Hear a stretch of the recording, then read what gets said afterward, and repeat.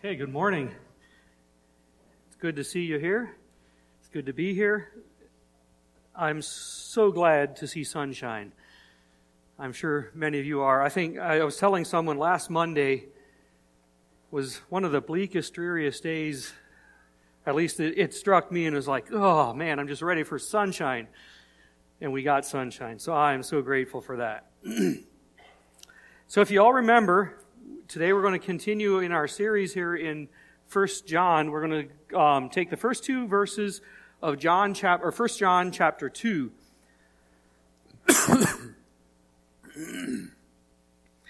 By the way, I'm sure you see Wayne and Marcus are both not here. Marcus is gone he was in Florida for a speaking engagement, and Wayne's gone on a business trip, so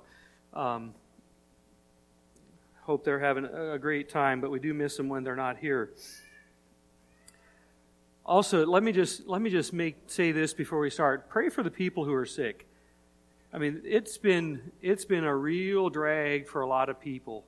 It just keeps going. And I don't know if you hear, I'm still fighting a cough. Someone told me they call it the 100-day or the 100-dag hoeste.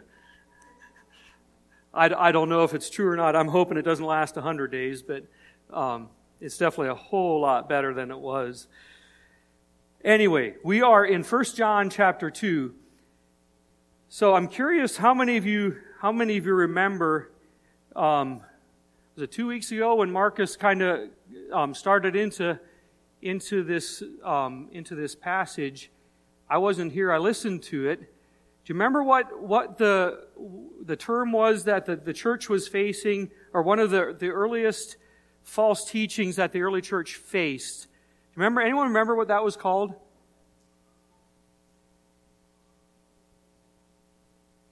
No? Gnosticism? Do you remember Marcus talking about Gnosticism at all? So the Gnosticism is what it carries this idea. That thing bugs me. It carries this idea of something is either spiritual, or you have things that are spiritual. There's the spiritual side of life, and then there's the material and the physical side of life, and the two cannot connect. The two cannot be a part of each other. So either we are all spiritual, we have the spiritual side of us, but our bodies, everything physical is evil. And so then the belief was, how in the world could God, who is perfect and spiritual, how could He come in human form? Remember how John actually goes at that right at the start of his passage. When he talks about what we have seen, what we have heard, what we have actually touched. He's talking about Jesus as the physical form of life, Him coming in person. I'd encourage you to take the time to just sit down and read the whole book of 1 John. It doesn't take long.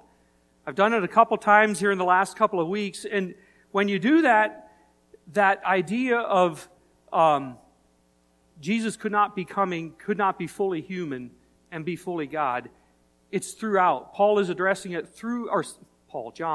addressing it throughout this letter. And then last week, Wayne looked at the portion there where it talks about walking in the light. And so the first two verses of 1 John chapter 2 are actually they're kind of a summary of what Wayne talked about last week. And as I was studying and I was looking at this piece, I was struck with the one thing that Wayne touched on last week. He said in verse 10, he says, "If we say we have not sinned, we make Him a liar, and His word is not in us." How many of you would ever claim that you have not sinned? We all know better than that, right? No, none of us would ever claim that we haven't sinned. But John actually mentions that twice in those verses that Wayne touched on.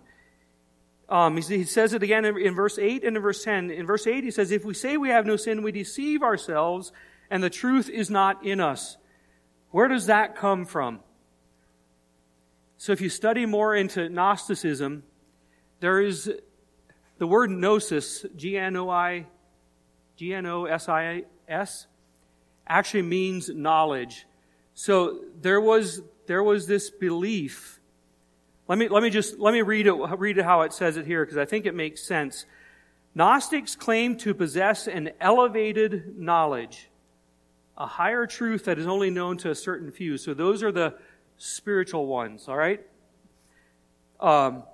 Gnostics claim to possess a higher knowledge, not from the Bible, but it is acquired on some mystical higher plane of existence.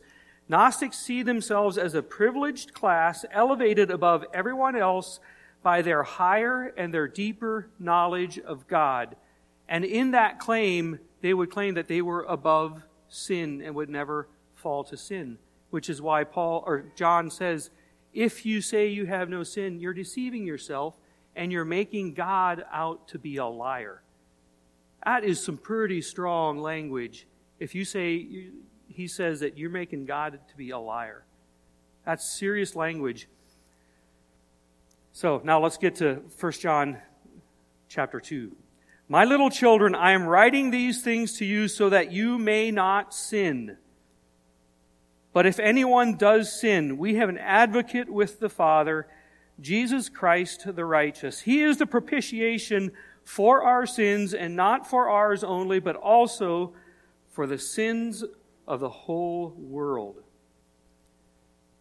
I love the way John writes his my little children. You kind of get this idea of a grandfather who loves his children and his grandchildren. He's an old man, and he says, this is why I'm writing to you, so that you do not sin. So the title of my message today is What to Do with Sin. What do you do with sin? The idea of sin. That's not something, we don't talk about sin a whole lot. And I get why. It's not a fun subject. But John, in the book of 1 John, if you read through there, John uses the word sin, sinning 17 different times. And he uses some pretty strong language when he talks about sin. Chapter 3, he talks about it the most, I think.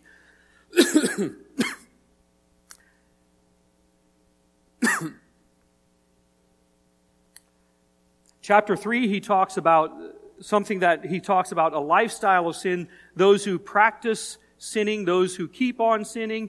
And he talks, I'll let you read it, but it's some pretty strong language. He says, if you keep on sinning, you're actually of the devil. Jesus came to defeat the devil, but he says you're actually of the devil if you keep on sinning. And there's some big deal when we claim to be followers of Jesus and we keep on sinning.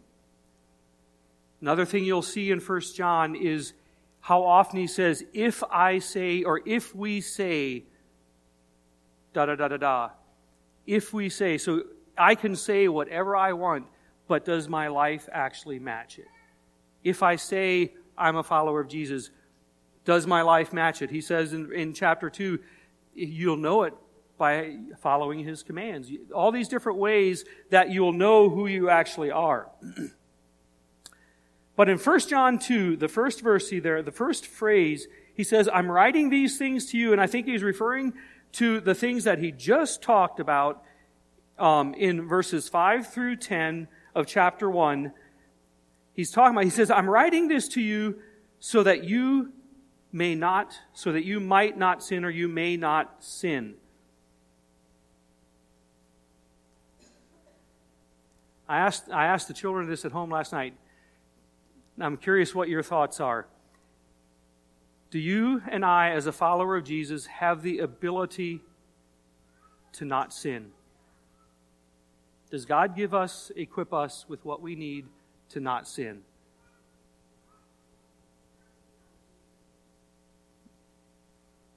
So think about it. I mean, I'd be curious to hear what your thoughts are. Does a Christian, a child of God, have the ability to not sin? There's tons and tons of verses you could look at, but my mind went to 1 Corinthians 10:13, where it says, we've not been tempted above what we're able to handle, but he gives us a way out. So I think perhaps we have that ability, but we don't always take that way out, right? We're still human. That's a part of our salvation, is not only we are saved, we are being saved, and we will be saved. This is this ongoing progression of being saved in our lives.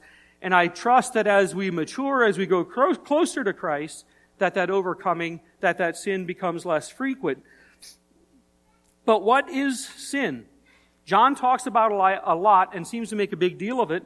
So what is it? How would you define sin?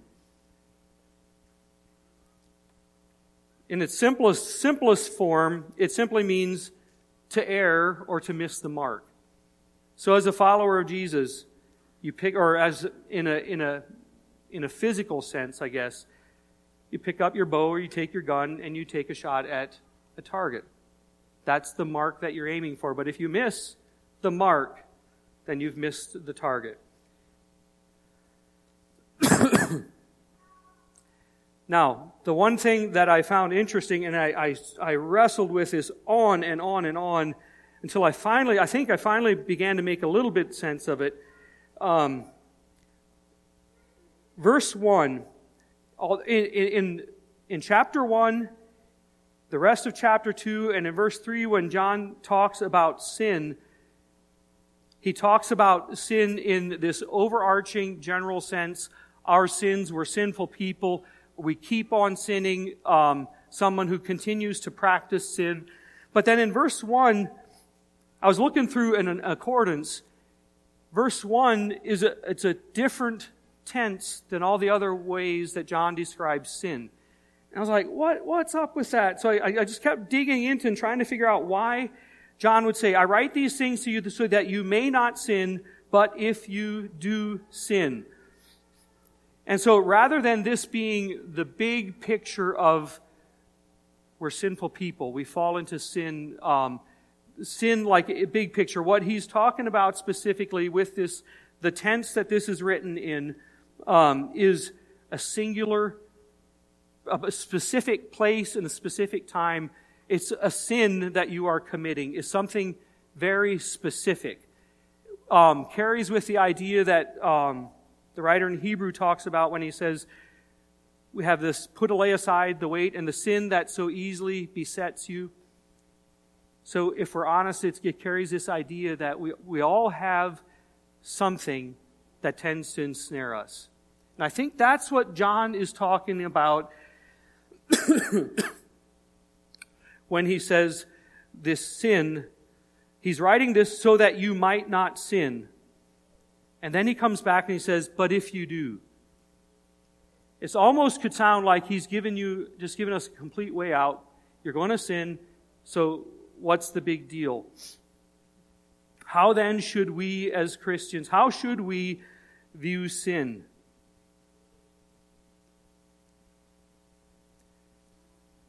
One of the themes in the book of 1 John is fellowship with God. What does sin do in our lives? Does it hinder my fellowship with God? Perhaps that is why John doesn't harp on sin, but he talks about sin a lot, and he wants us to take it very, very seriously. So when we talk about sins that might easily entangle us, we're all good people here. We don't do the big things, right? We can do pretty well in hiding our sin. Let me just give you a couple thoughts on the sin that so easily entangles us, or could. Mike mentioned up here the Conquer series that starts on Tuesday, about with sexual purity for men. Sexual sins are a huge deal. They're a major issue, not only in the world, but within the church. And it's like, it's one of those things, it's so hard that we don't like talking about. It's hard to talk about. It's uncomfortable.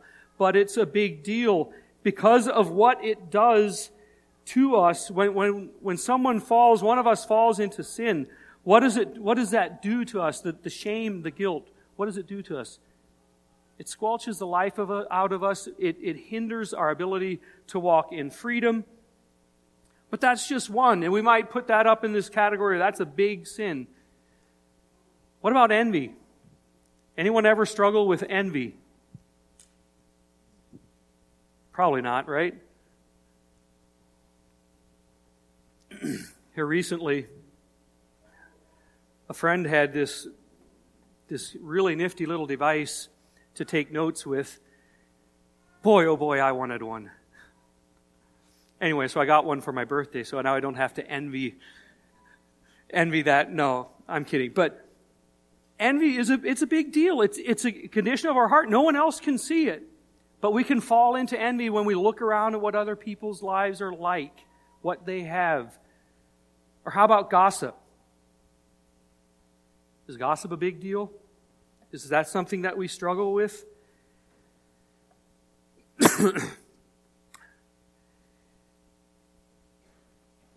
Well, I struggled with how do I say this? Because when we talk about sin, we can fall into kind of two different camps. And probably depends maybe the environment or the world that we grew up in. But we can fall into perhaps we see sin, we have to harp on sin and keep talking about sin and making sin this awful, terrible thing it is. And by doing that, that's how we get people to live properly. And so we live with this intense kind of guilt. Or we come over here on this side and we just severely minimize it like it's no big deal. We talk our way out of it, like for sure with things like maybe that we wouldn't gossip, envy, some of those kinds of things that we maybe in our minds are not as big a deal. We just kind of minimize sin. God's grace is sufficient. He'll cover it all. And we just go on living our lives in sin, gossiping whenever we feel like it. How should we look at it? Is that really how we should live in sin? Or how we should view sin? He wants us to not live in sin, but if you do, what do we do with it when we do fall into sin? What do we do with the guilt? What do we do with the shame? What do we do with the conviction when we fall into sin? But if you do sin, and count on it, you are going to sin. I'm going to sin. We will sin, right? We will because we are still fighting the human nature. But God always does give us a way, but we will sin. And so I don't think we overcome sin by focusing on sin and harping on how bad it is and how bad it makes us feel, but we focus, where do we take our sin and what do we do with it? So, for the rest of it, I want us to focus on the next part of the rest of verse 1 and the first part of verse 2. He says, but if you do sin, we have an advocate with the Father. David, do you want to throw up that first slide? I want to look at a couple of definitions here because the way these words are defined really make a difference. Advocate, the Greek word parakletos, is one who pleads the cause of another, or one who is sent to assist another. It's the exact same word that John uses, or Jesus uses, back in the Gospel of John when he talks about the Holy Spirit coming. And he talks to me, there it's used, the word that they use is helper. He's sending a helper. But that word that's parakletos is this word. It describes a court setting, and it sounds like a legal term to us. It's a court setting where if someone committed a wrongdoing, something wrong, they would be brought into the court, and then someone who is not the one who's being charged with the crime, someone else would come up and he would speak on behalf of that person. All right? Someone would come and speak on behalf of that person. And so essentially what John is saying is in the courtroom of heaven, when you do sin and you stand before the judge, someone comes and speaks on your behalf and on my behalf. So think about that a little bit.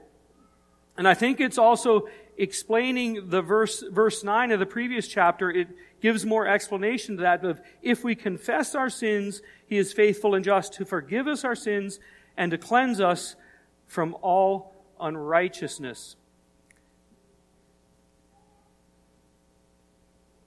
So Jesus Christ, He says, we have an advocate with the Father, and notice who our advocate is. Jesus Christ, the righteous. Is He qualified to be your advocate and my advocate? Is Jesus qualified? He is the only one who has lived the life that you and I live perfectly without sin. And I'm sitting here and I'm like, why in the world would He step forward and plead my cause?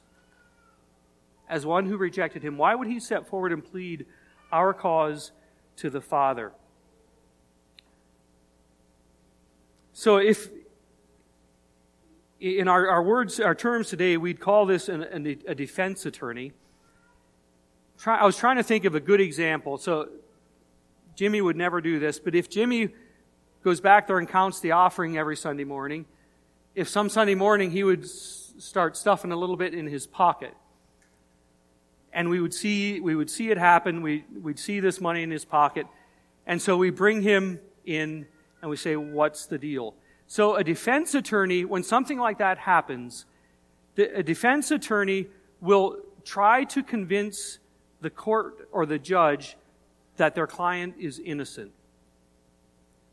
There's a reason Jimmy took that. He had to, because he had to be able to feed his family, so it's innocent. He should not be charged with stealing or anything like that.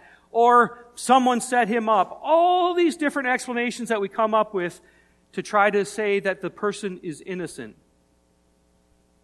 So when you and I sin a sin, that's kind of how you would say in verse 1. If you and I would sin a sin, Jesus comes as your attorney to the Father.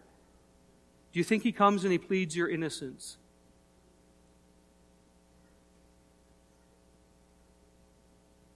I don't think Jesus comes to His Father and says, this guy's innocent. He says, he's guilty. I've sinned, and I stand before the Father, the judge, and I am guilty. But Jesus says, I'm advocating, I'm speaking for him. But not only does He speak and say, oh, he's innocent, he didn't do anything. He says, he is guilty, I'm guilty. But He says, I will take the punishment that he deserves. It's so profound, and yet it's so simple, it's so hard to even put words to it, that the sin that I commit, Jesus would come, the only perfect one. He would come and stand beside me and say, yes, he's guilty, but here, let me take the punishment for his sin. And it talks about, he names that, he calls it the propitiation for our sins. We have an advocate with the Father, Jesus Christ the righteous. He is the propitiation for our sins. So Jesus enters a plea on our behalf as the one who is the propitiation. David, do you want to put that one up here? The propitiation for our sins.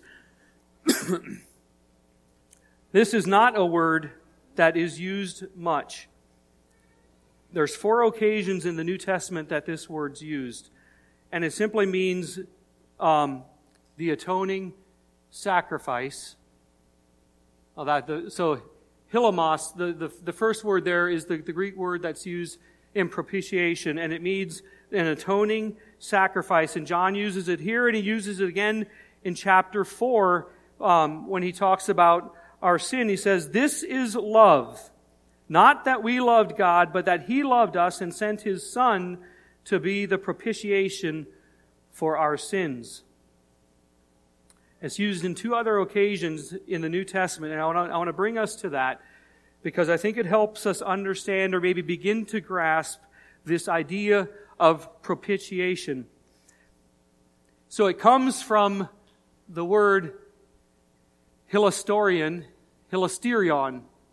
and that word means the cover of the Ark of the Covenant, the mercy seat. I'll pick it up then in Romans, but it actually uses the word mercy or propitiation. The actual word is mercy seat. Now, I don't know how many of you remember or can think back to the tabernacle that was built in the Old Testament. I want to read to you from Exodus chapter 25. You can follow along or you can just listen if you would like. David, you can put up the slide of the Ark of the Covenant. This is this is God's description of the Ark of the Covenant and the mercy seat.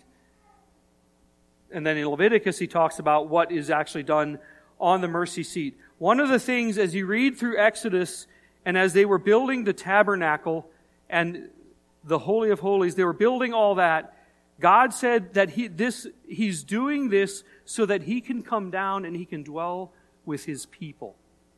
So listen to the description of this. This is the best picture I could find, I think. We struggled to find a good picture of the Ark of the Covenant and the mercy seat.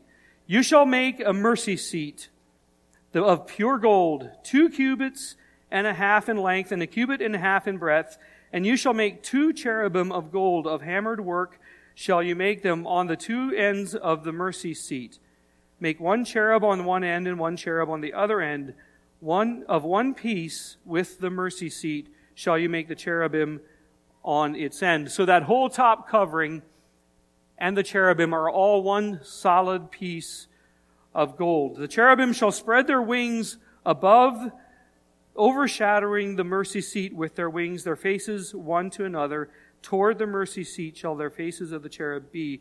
And you shall put the mercy seat on top of the ark, and in the ark you shall put the testimony that I shall give you. And there I will meet with you. And from above the mercy seat, from between the 2 cherubim that are on the ark of the testimony, I will speak with you about all that I will give you in the commandments for the people of Israel. Does anyone remember what was placed inside the Ark of the Covenant? The 10 Commandments. There were a couple other items then as well, I think, but that's the main one. That's exactly what I wanted. Inside this are the 10 Commandments, the laws that God has given to His people. And once a year, this was placed in the Holy of Holies of the tabernacle. Once a year, the priest would enter into the Holy of Holies to offer sacrifice. Then he would sprinkle blood on the mercy seat. It was called on the Day of Atonement, and it happened once a year, and that was the atonement for all the sins of the people and for the priest himself. You remember the sacredness of that moment. And as the priest would go into the temple or into the Holy of Holies, up to the Ark of the Covenant and to that mercy seat, he would actually carry a symbol or carry, I think it was a brass bowl that had smoking coals in it so it would create a haze in front of his eyes so that he could not actually see the presence of God in the mercy seat lest he die. But as he would sprinkle the blood on that mercy seat, God looking down, and He sees the commands that every man has, and every one of us has broken. But rather than seeing that, He sees the blood that atones for the sins of the people, and He comes down and He fellowships with His people. So the mercy seat is where the atonement takes place, the suffering, the sacrifice for your sin and for my sin takes place on the mercy seat, so that God could come and fellowship with His people. Romans 3 picks up this idea. It says, for all have sinned and fall short of the glory of God. And then he says in verse 24, he says, and are justified by His grace as a gift through the redemption that is in Christ Jesus, which God put forward as a mercy seat by His blood. Because of His blood, we can now have fellowship with God. Jesus is the mercy seat for you and I. He is the propitiation, the atoning sacrifice that you and I can never meet. And there's nothing that you and I can ever do to atone for our sins. We know that here, but boy, oh boy, do we try. And God says there's nothing you can do. It's only by Jesus being the propitiation for our sins. In his book, Objects of His Affection, Scotty Smith says it this way: on the cross, God treated Jesus as though he were a sinner, so that in life he can now treat us as though we were righteous. So when you stand before God and Jesus comes and he advocates for you, we're guilty. But when God looks at us, he sees us through the blood of Jesus, and we're cleansed, and he sees us as righteous. We're unrighteous people, and yet God sees us as righteous because of the sacrifice of Jesus Christ. And the beauty of it is it's incredibly personal, and he says it's for the whole world. Now I want you to, if you have to, close your eyes, but I want you to imagine. I told someone before I came up, I was like,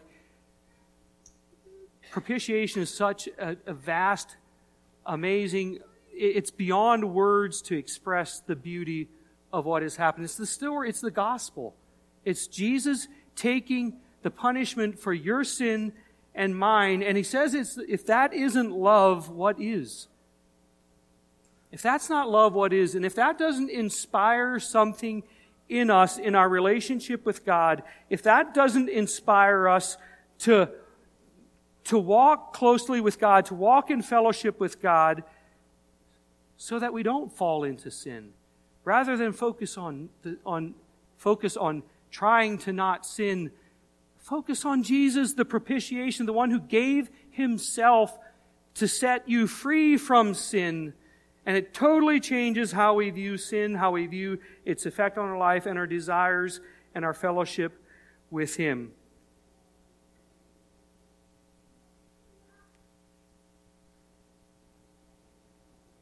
So Jesus doesn't come only to speak in our defense. So you have, in Hebrews it talks about a high priest who can recognize and walk and feel the exact same things that you felt. So when you sin, what do you do with it? You have someone who loves you so much, he's going to step up to the plate and say, I'm going to speak for you. Look what he said back in what Wayne said last week in his message. He says, if we confess your sins to Jesus, we can stop trying to hide. We can stop trying to act like we didn't do anything wrong.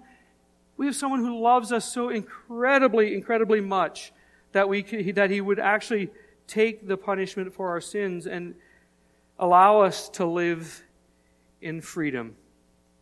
As a child of God, Jesus Christ is our mercy seat. It's where we find fellowship with God. So here it was this place where the priest would have to come into and make this sacrificing atonement. And John is telling us that Jesus is this mercy seat. Jesus is the place where we come and we fellowship with God. It's found in the person of Jesus Christ. And the beauty of it is, like I said, it's personal, but it's for the whole world. And if the reality of that sinks into our lives, we are going to take it to the whole world. We're going to offer the world the beauty of what God has given us.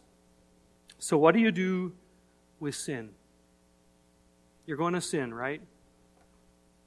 What do you do when you sin? You have an advocate and you have a mercy seat. That's where you take it. And you find freedom. All right, this morning we have fellowship lunch. So I'm going to invite you to stand. I'd be interested in hearing after, what are your thoughts? Do Christians have the ability to live above sin? I'd like to hear what you think. All right, so we'll close in prayer, and then I'll pray for the meal as well, and then we'll make our way back. Thank you, God, this morning for this great gift. The gift that is Jesus, who's our mercy seat. Thank you that Jesus comes and He advocates, He speaks for us.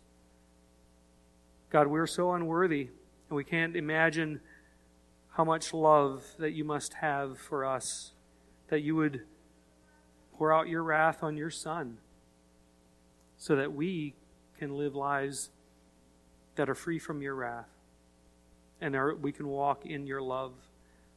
Thank you for that. Thank you for this group of people. Thank you that you brought us together. And together, as we walk in the freedom and in fellowship with you, help us to be able to explore how that influences our fellowship with each other and with the world that we are called to make a difference in. Thank you for your provision for us, God. We thank you for the meal that we have in front of us here at noon. I just pray that you bless the hands that worked so hard to prepare it for us. Bless our fellowship time together as well. In Jesus' name, amen. You're dismissed.